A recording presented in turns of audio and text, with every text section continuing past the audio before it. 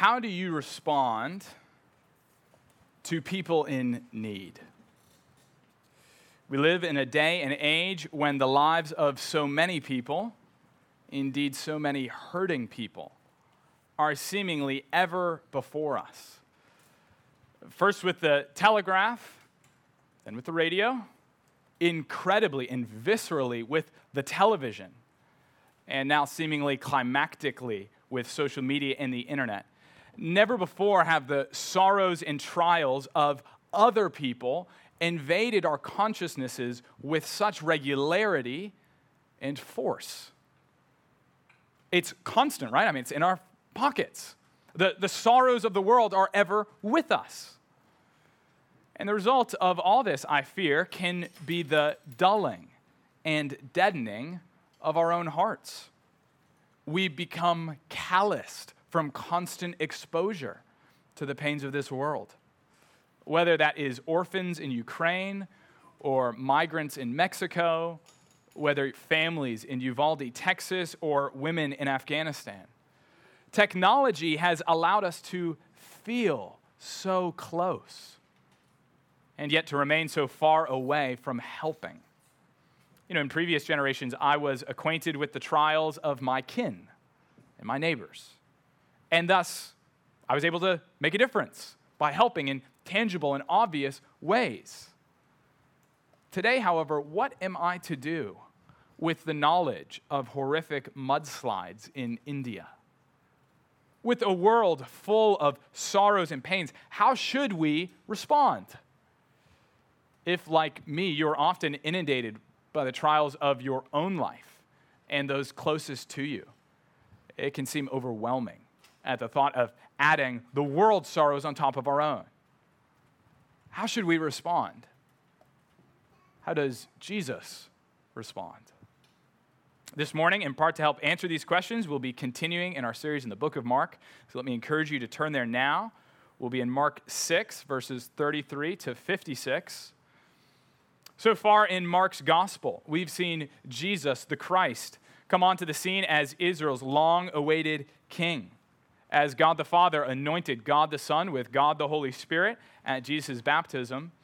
And then over the last 6 chapters, Jesus has authoritatively taught about the kingdom of God. He's healed the sick. He's conquered demons. He's forgiven sins. He's subdued the wind and the waves. He's displayed incredible tenderness and mercy to the seemingly hopeless. Though he's been opposed by religious leaders, his hometown, and even his family, though he's been misunderstood by the crowds, yet Jesus has continued to call people to follow him and to repent at the kingdom's coming. Last week we saw Jesus deputize the 12 apostles for the first Christian mission, and thus we arrive at Mark chapter 6, verse 33 this morning. We'll have 3 sections, and the main idea of our passage is simply this: Jesus of Nazareth is the God of Israel who provides for his people. Jesus of Nazareth is the God of Israel who provides for his people. This sermon will be fairly front-loaded, so just be aware of that. When I get to verse 34, you're going to be like, this sermon's halfway over, and you're only at verse 34. So just be aware. Let's read together Mark 6, beginning in verse 33. Now many saw them going and recognized them, and they ran there on foot from all the towns and got there ahead of them. When he went ashore, he saw a great crowd, and he had compassion on them, because they were like sheep without a shepherd. And he began to teach them many things. And when it grew late, his disciples came to him and said, "This is a desolate place, and the hour is now late. Send them away to go into the surrounding countryside and villages and buy themselves something to eat."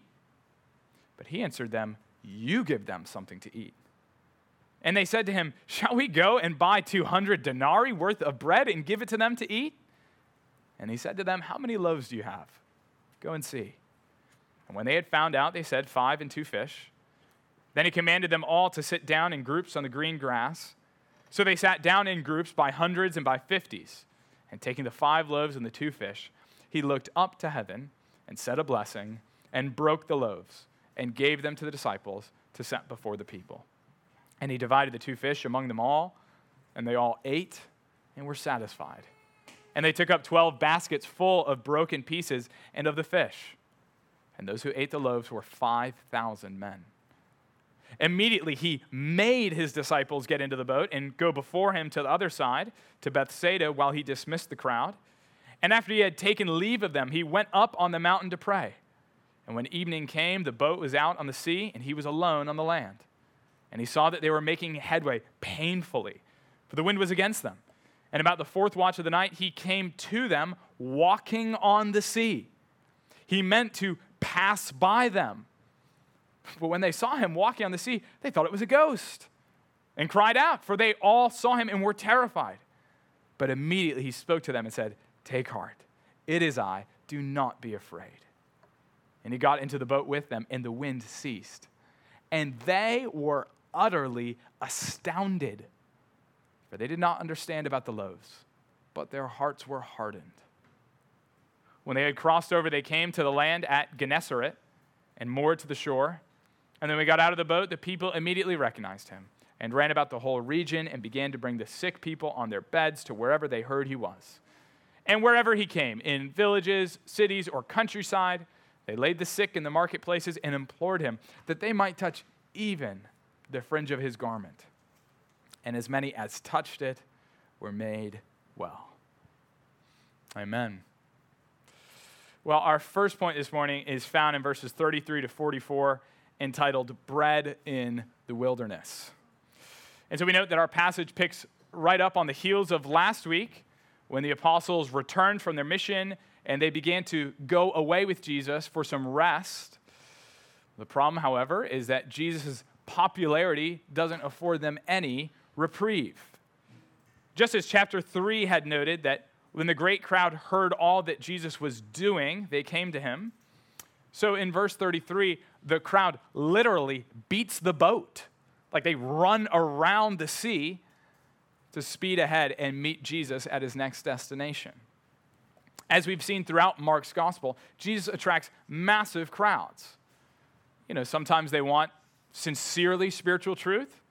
Other times they seem more interested in the spectacle of the matter, viewing Jesus as just a doctor on demand, a miraculous healer. But look how Jesus responds to them in verse 34. When he went ashore, he saw a great crowd, and he had compassion on them, because they were like sheep without a shepherd, and he began to teach them. Friends, notice Jesus' response. The ESV translates it perfectly. When he saw the crowd, he had compassion. When he saw those in need, his heart was drawn out.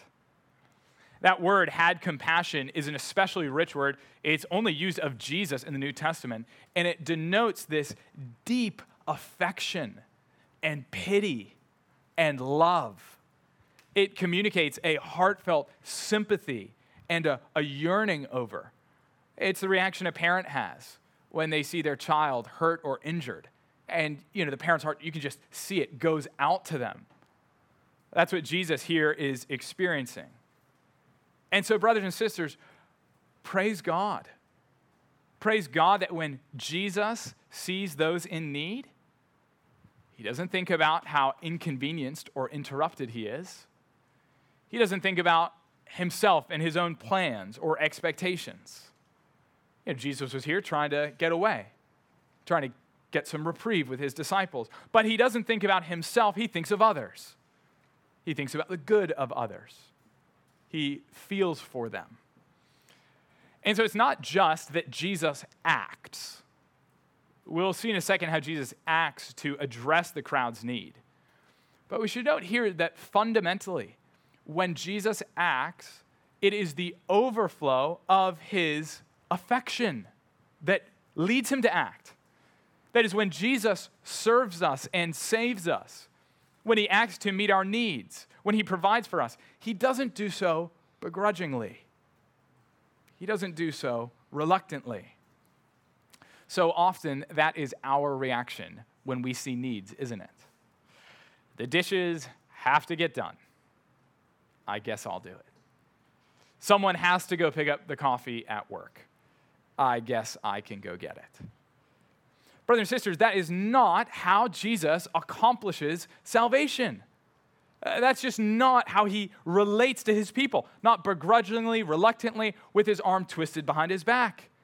He's not miserly. No, he feels deep affection and compassion, and then he acts.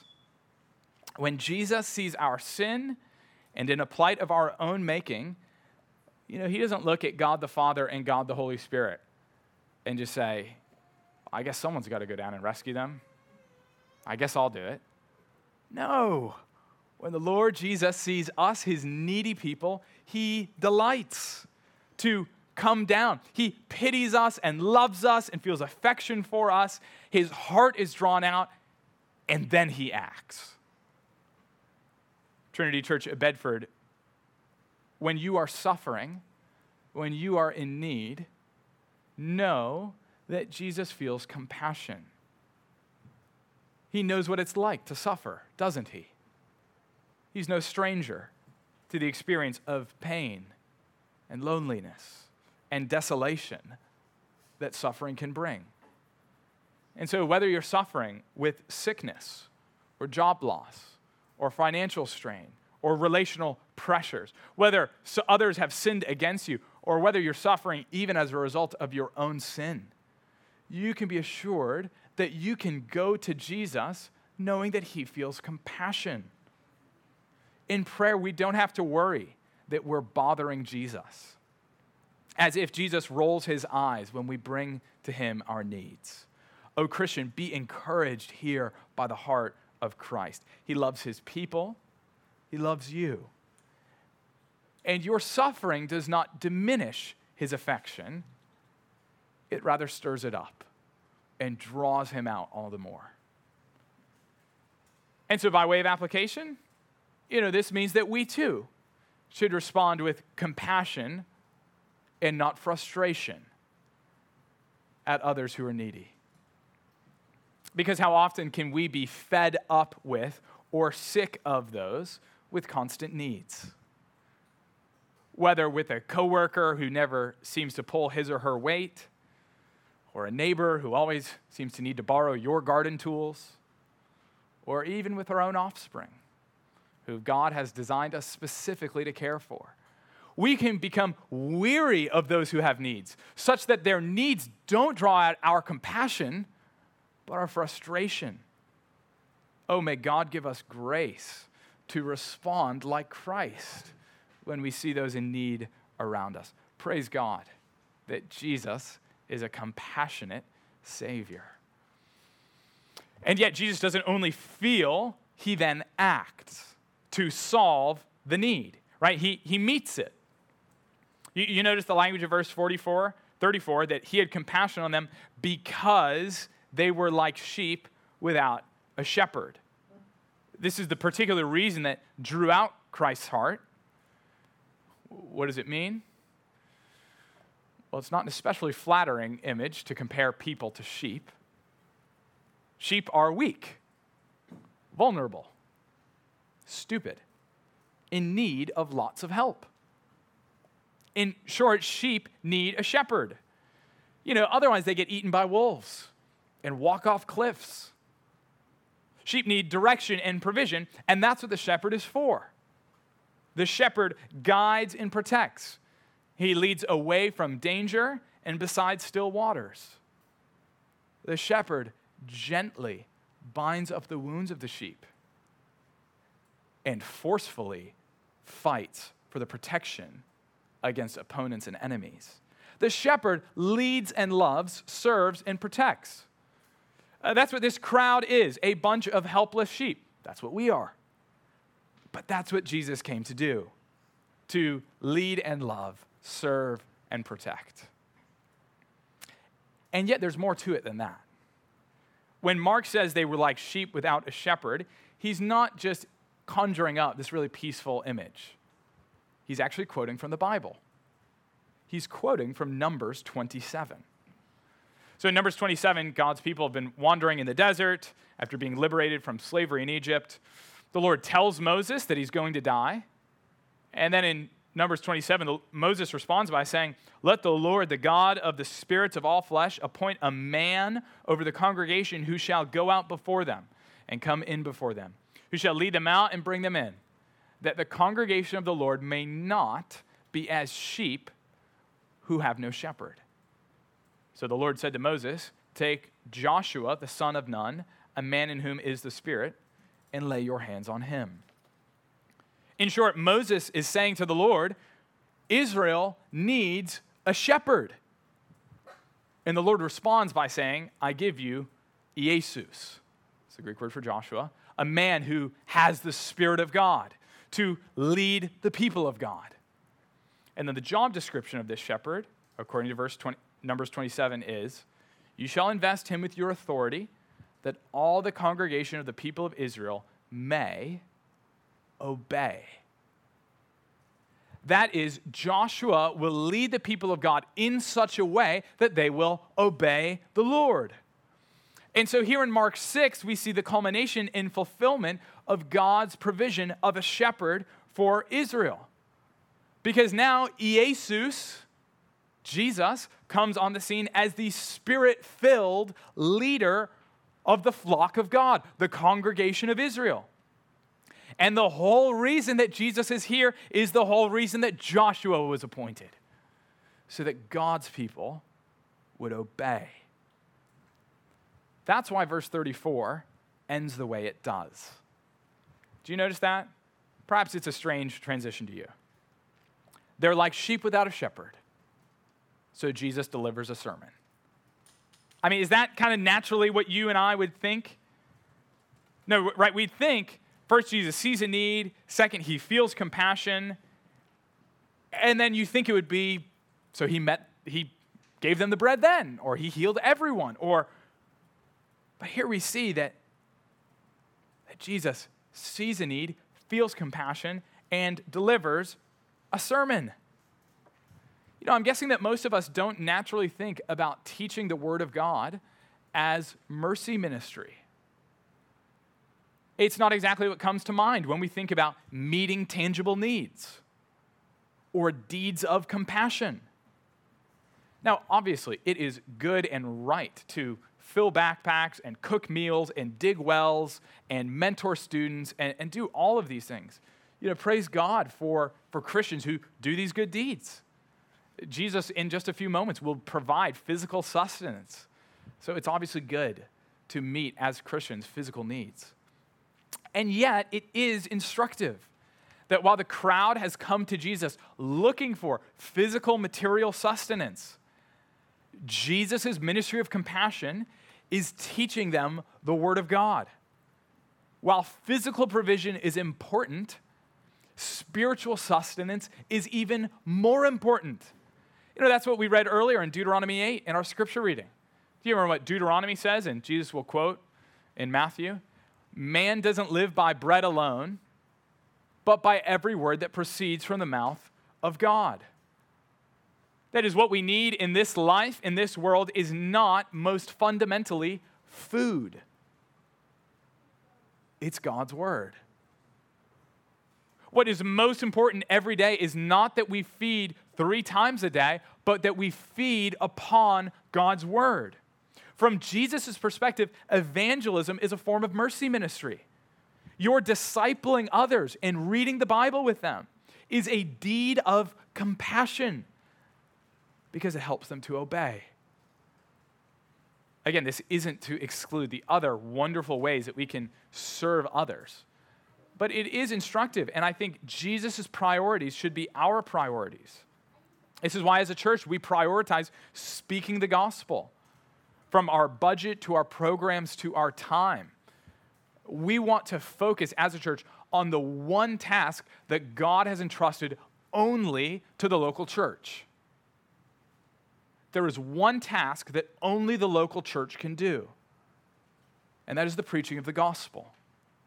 We, of course, want to be involved in other ministries and serving in various capacities. But we're thankful that other social organizations can do these things, can be devoted to them. God has entrusted the teaching of the Word of God specifically to the church. Individually and collectively, we of course want to be known for our good deeds and acts of service in the community. And yet, if there is only one thing that we can succeed at as a church, let it be that we were committed to the teaching of God's word. And then, of course, let's pray that the Lord would cause it to bear good fruit in our lives as we obey him and serve others. All right, that's verse 34. Don't worry, things will get shorter from here. We look at verse 35 as kind of the main event of this section begins. Apparently, Jesus has been teaching for so long that now the hour is late. I'll leave it to you whether or not long sermons is a valid application of verse 35. But we see the disciples' eminently reasonable request in verse 36. Send them away so they can buy for themselves something to eat. To which Jesus responds with a seemingly unreasonable command. He says in verse 37, you give them something to eat.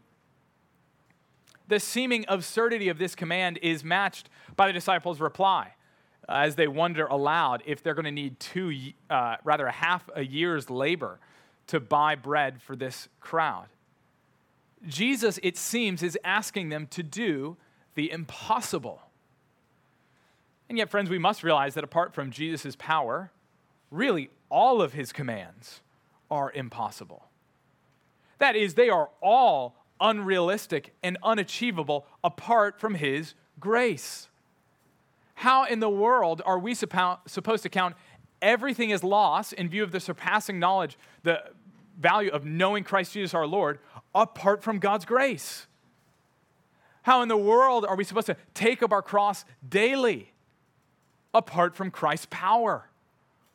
How in the world can we not only believe but put it into practice that it's more blessed to give than to receive apart from Jesus' power?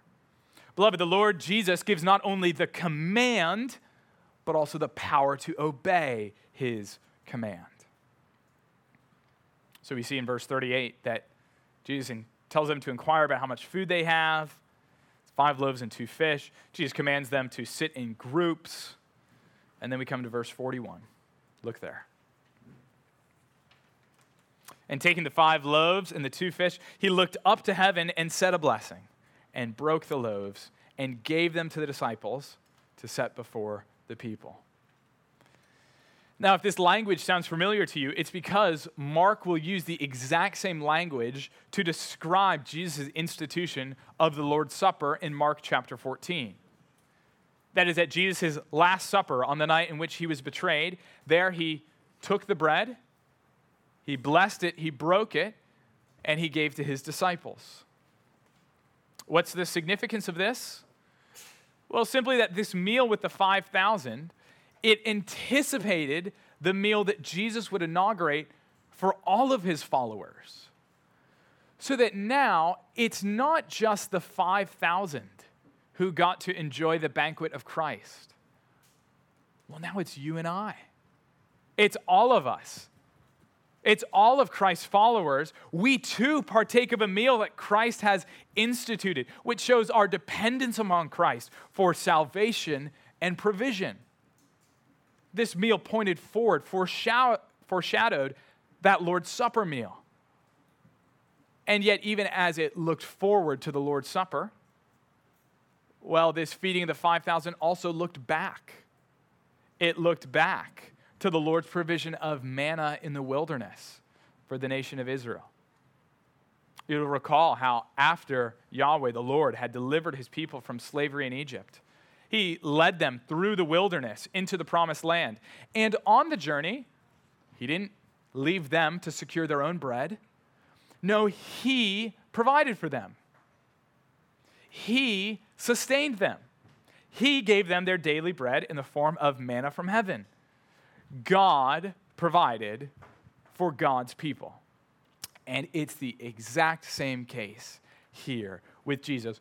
God, in the person of Jesus Christ, provides bread. And you notice the location. It's the same. In the wilderness.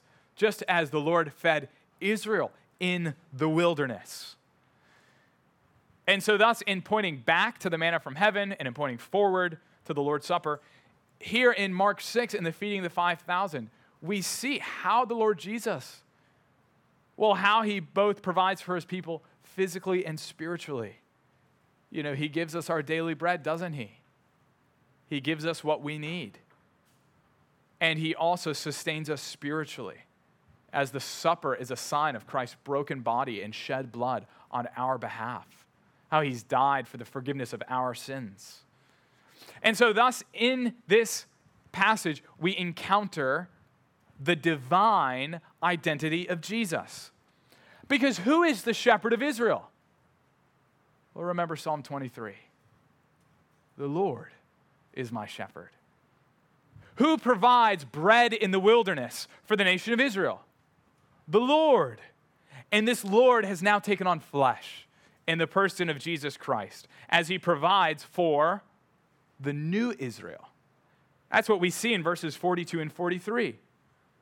It reads, "And all ate and were satisfied, and they took up 12 baskets full of broken pieces and of the fish." Why does Mark go out of his way? Why does Jesus go out of his way to collect the leftovers? Why does Mark go out of his way to mention the number of baskets of leftovers?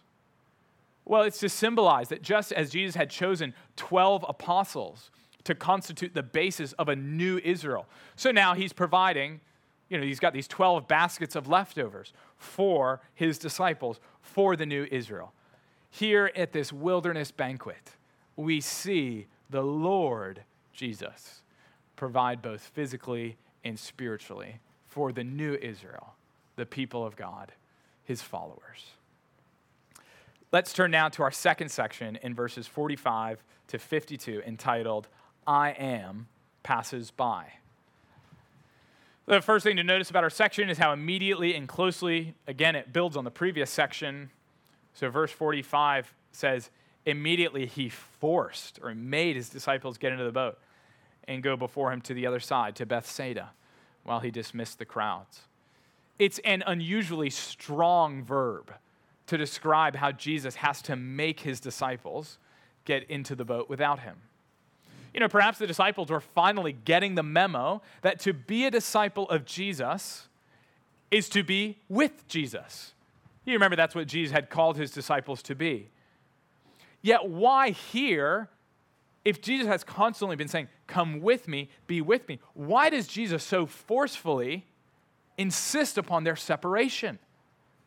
What design had he planned for their temporary distance? Well, in the meantime, Jesus dismisses the crowds. And then in verses 46 to 48, we see this marked contrast between Jesus and the disciples.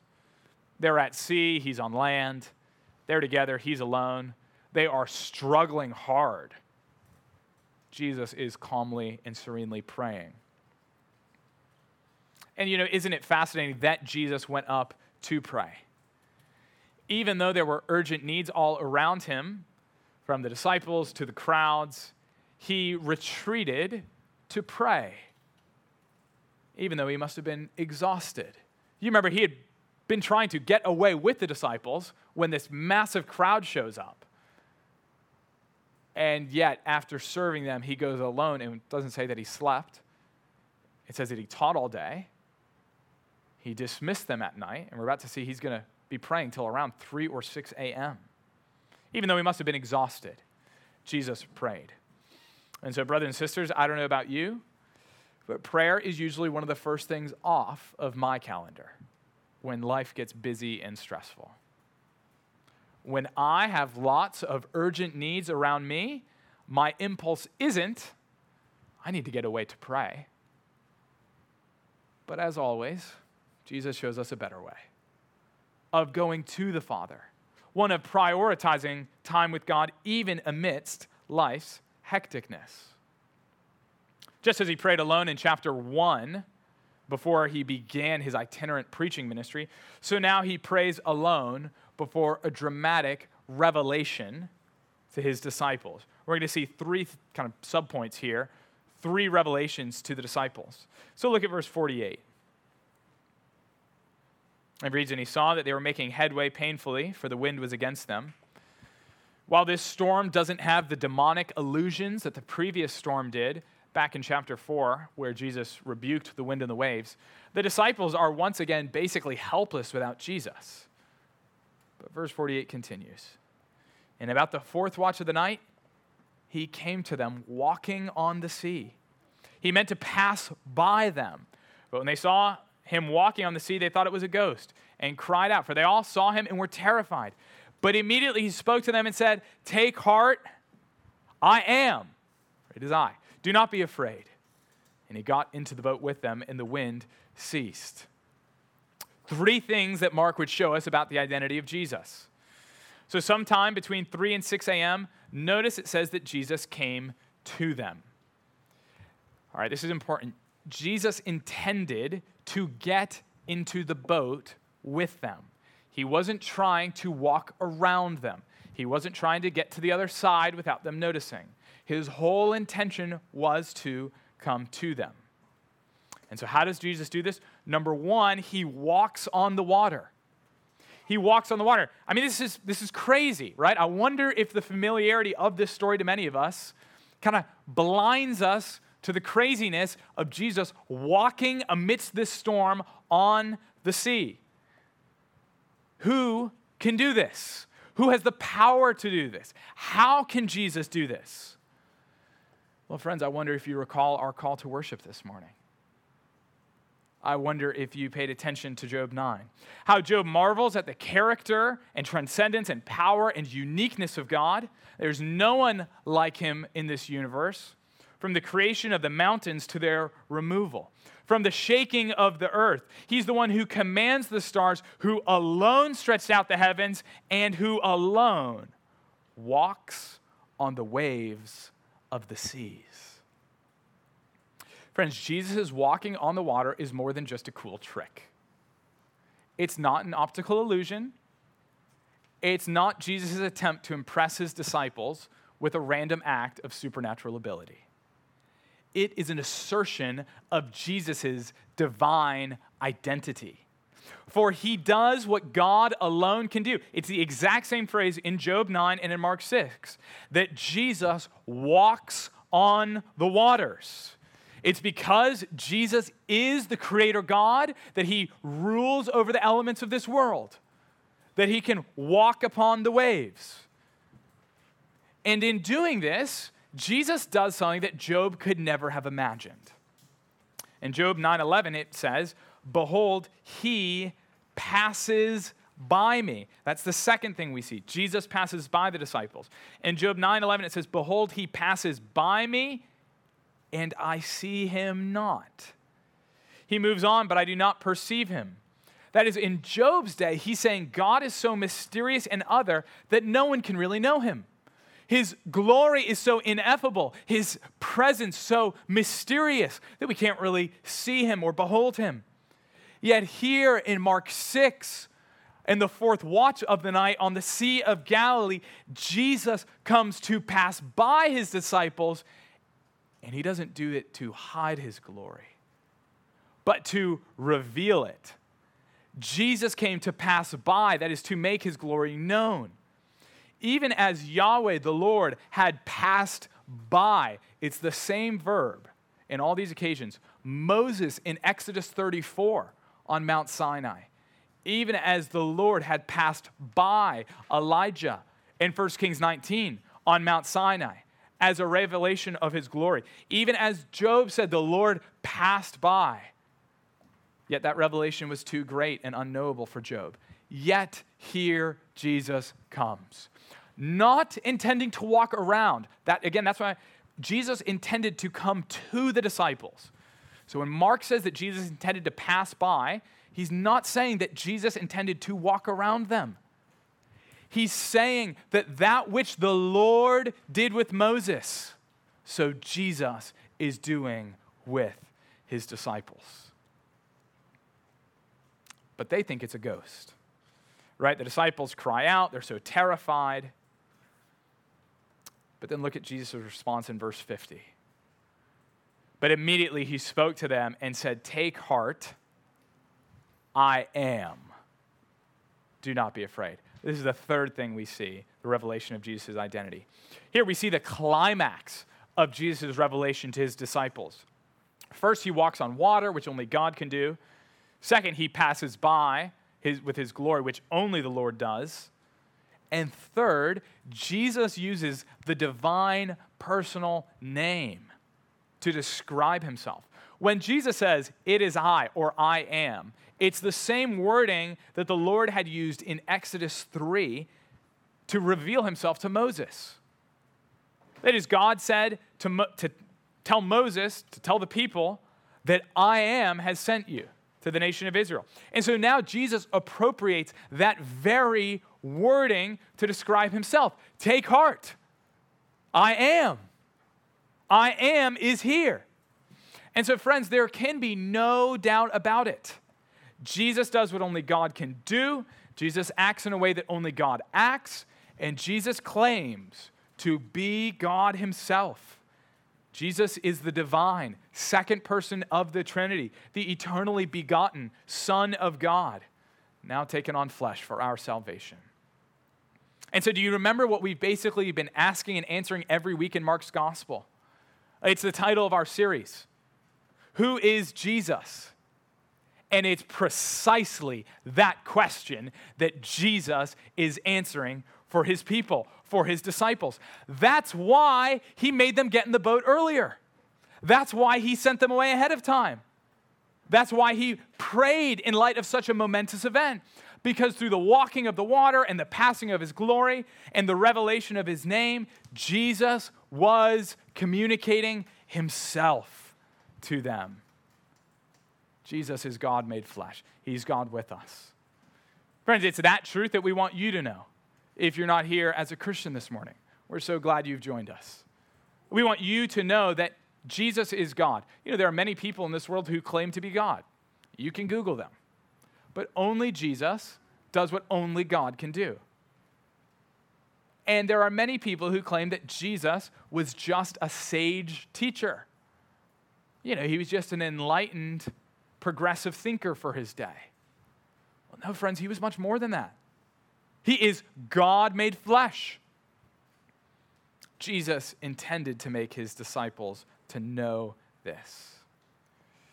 And yet, what does verse 51 and verse 52 state? And when he got into the boat with them, the wind ceased. They were utterly astounded, for they didn't understand about the loaves. But their hearts were hardened. For all of Jesus' intention and clear revelation, yet the disciples don't get it. And just as an aside, note here how this is more good evidence for the reliability of the Gospels. If the Gospel of Mark is mere religious propaganda put out by Christian religious leaders and elites, why do you include the disciples looking like such fools? More than just fools, hard-hearted sinners. Like Pharaoh over Egypt, the disciples beheld the Lord's power and still didn't understand. Like the Pharisees in the synagogue in chapter 3, they beheld the Lord's compassion and yet still didn't know him. Friends, access to spiritual truth is no guarantee of the apprehension of spiritual truth. Access to spiritual truth is no guarantee of its apprehension.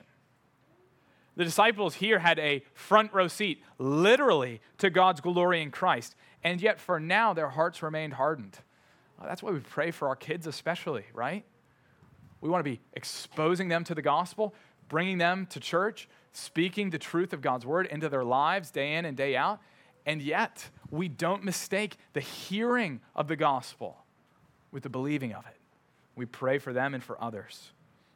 In not understanding about the loaves, the disciples failed to see Jesus as the God of Israel. For it's the Lord who shepherds his people. It's the Lord who teaches them his law. It's the Lord who provides bread in the wilderness. It's the Lord who makes the way in the sea and passes by to reveal his glory. Jesus is the I am, the God of Israel. And so let's turn to our third and final section now in verses 53 to 56, entitled Begging for Healing and Finding Salvation. Really, these verses serve as a summary statement about Jesus' ministry, but it also neatly concludes some of the themes we've seen in previous chapters. So we note again the massive crowd of people coming together. They've brought their sick because they want healing. And notice what the middle of verse 56 says. They laid their sick in the marketplace and begged him that they might touch even the fringe of his garment. Friends, if you've been with us the past few weeks, you'll recall how prominent this theme of begging for Jesus was. Begging Jesus for help. From the demon-possessed demoniac to the pig farmers and townspeople to Jairus and his daughter to the woman with the discharge, Jesus gave hope to the hopeless. And so this begging here from those who brought the sick, well, it's a sign of the contrition and humility and genuineness of their desire for help, their desperation for Jesus. Notice also how they want to touch even the fringe of Jesus' garment. Just as the woman with the discharge touched Jesus' garment for healing and salvation, well, now the word seems to have spread. You know, it's fascinating. I wonder if it was the woman who told others about this healing and salvation that she had received. Perhaps she had been the one to tell of Jesus' great might and great mercy. And so the end of verse 56 concludes, and as many as touched it were saved. As many as touched it were saved. And this, again, Mark deliberately repeats a word and a theme that was so prominent just 2 weeks ago. For many in the crowd, they viewed Jesus as a vending machine of physical healing, a miracle worker, and doctor on demand. Yet for some, for those with faith, like Jairus and the woman with the discharge, their physical healing but symbolized the spiritual salvation that Jesus offered. What was the difference between Jesus or the crowd and those who received salvation? Well, it was faith. It was faith that saved. It was faith in Jesus, in who he is. And so, friends, as we conclude, this is the call upon your life and mine. Jesus of Nazareth is the God of Israel who provides for his people. He didn't come to parade his glory and win applause. He didn't come for approval and ease. He came rather on earth to suffer for sins. He came to save us from our spiritual sickness, namely our rebellion against God, so that he could grant us forgiveness of sins and peace with God. He came to nourish us, not just physically, but spiritually as well. And so, Trinity Church of Bedford, may you adore your great God and Savior. Consider and praise God for his compassion and tenderness. And friend, if you have never trusted in Christ for the forgiveness of your sins, if you've never trusted in his perfect life and substitutionary death and glorious resurrection from the dead, well, do so today. And you too will be saved. Let's pray. Heavenly Father, we thank you that you show mercy to needy sinners such as us, that you sent the Lord Jesus as our compassionate and great Savior. We pray that you'd help us to show that same compassion to others. We pray that we would understand him as who he truly is, our great God and Savior, the great I Am of Israel, our Lord and our King. We pray this all in Christ's name. Amen.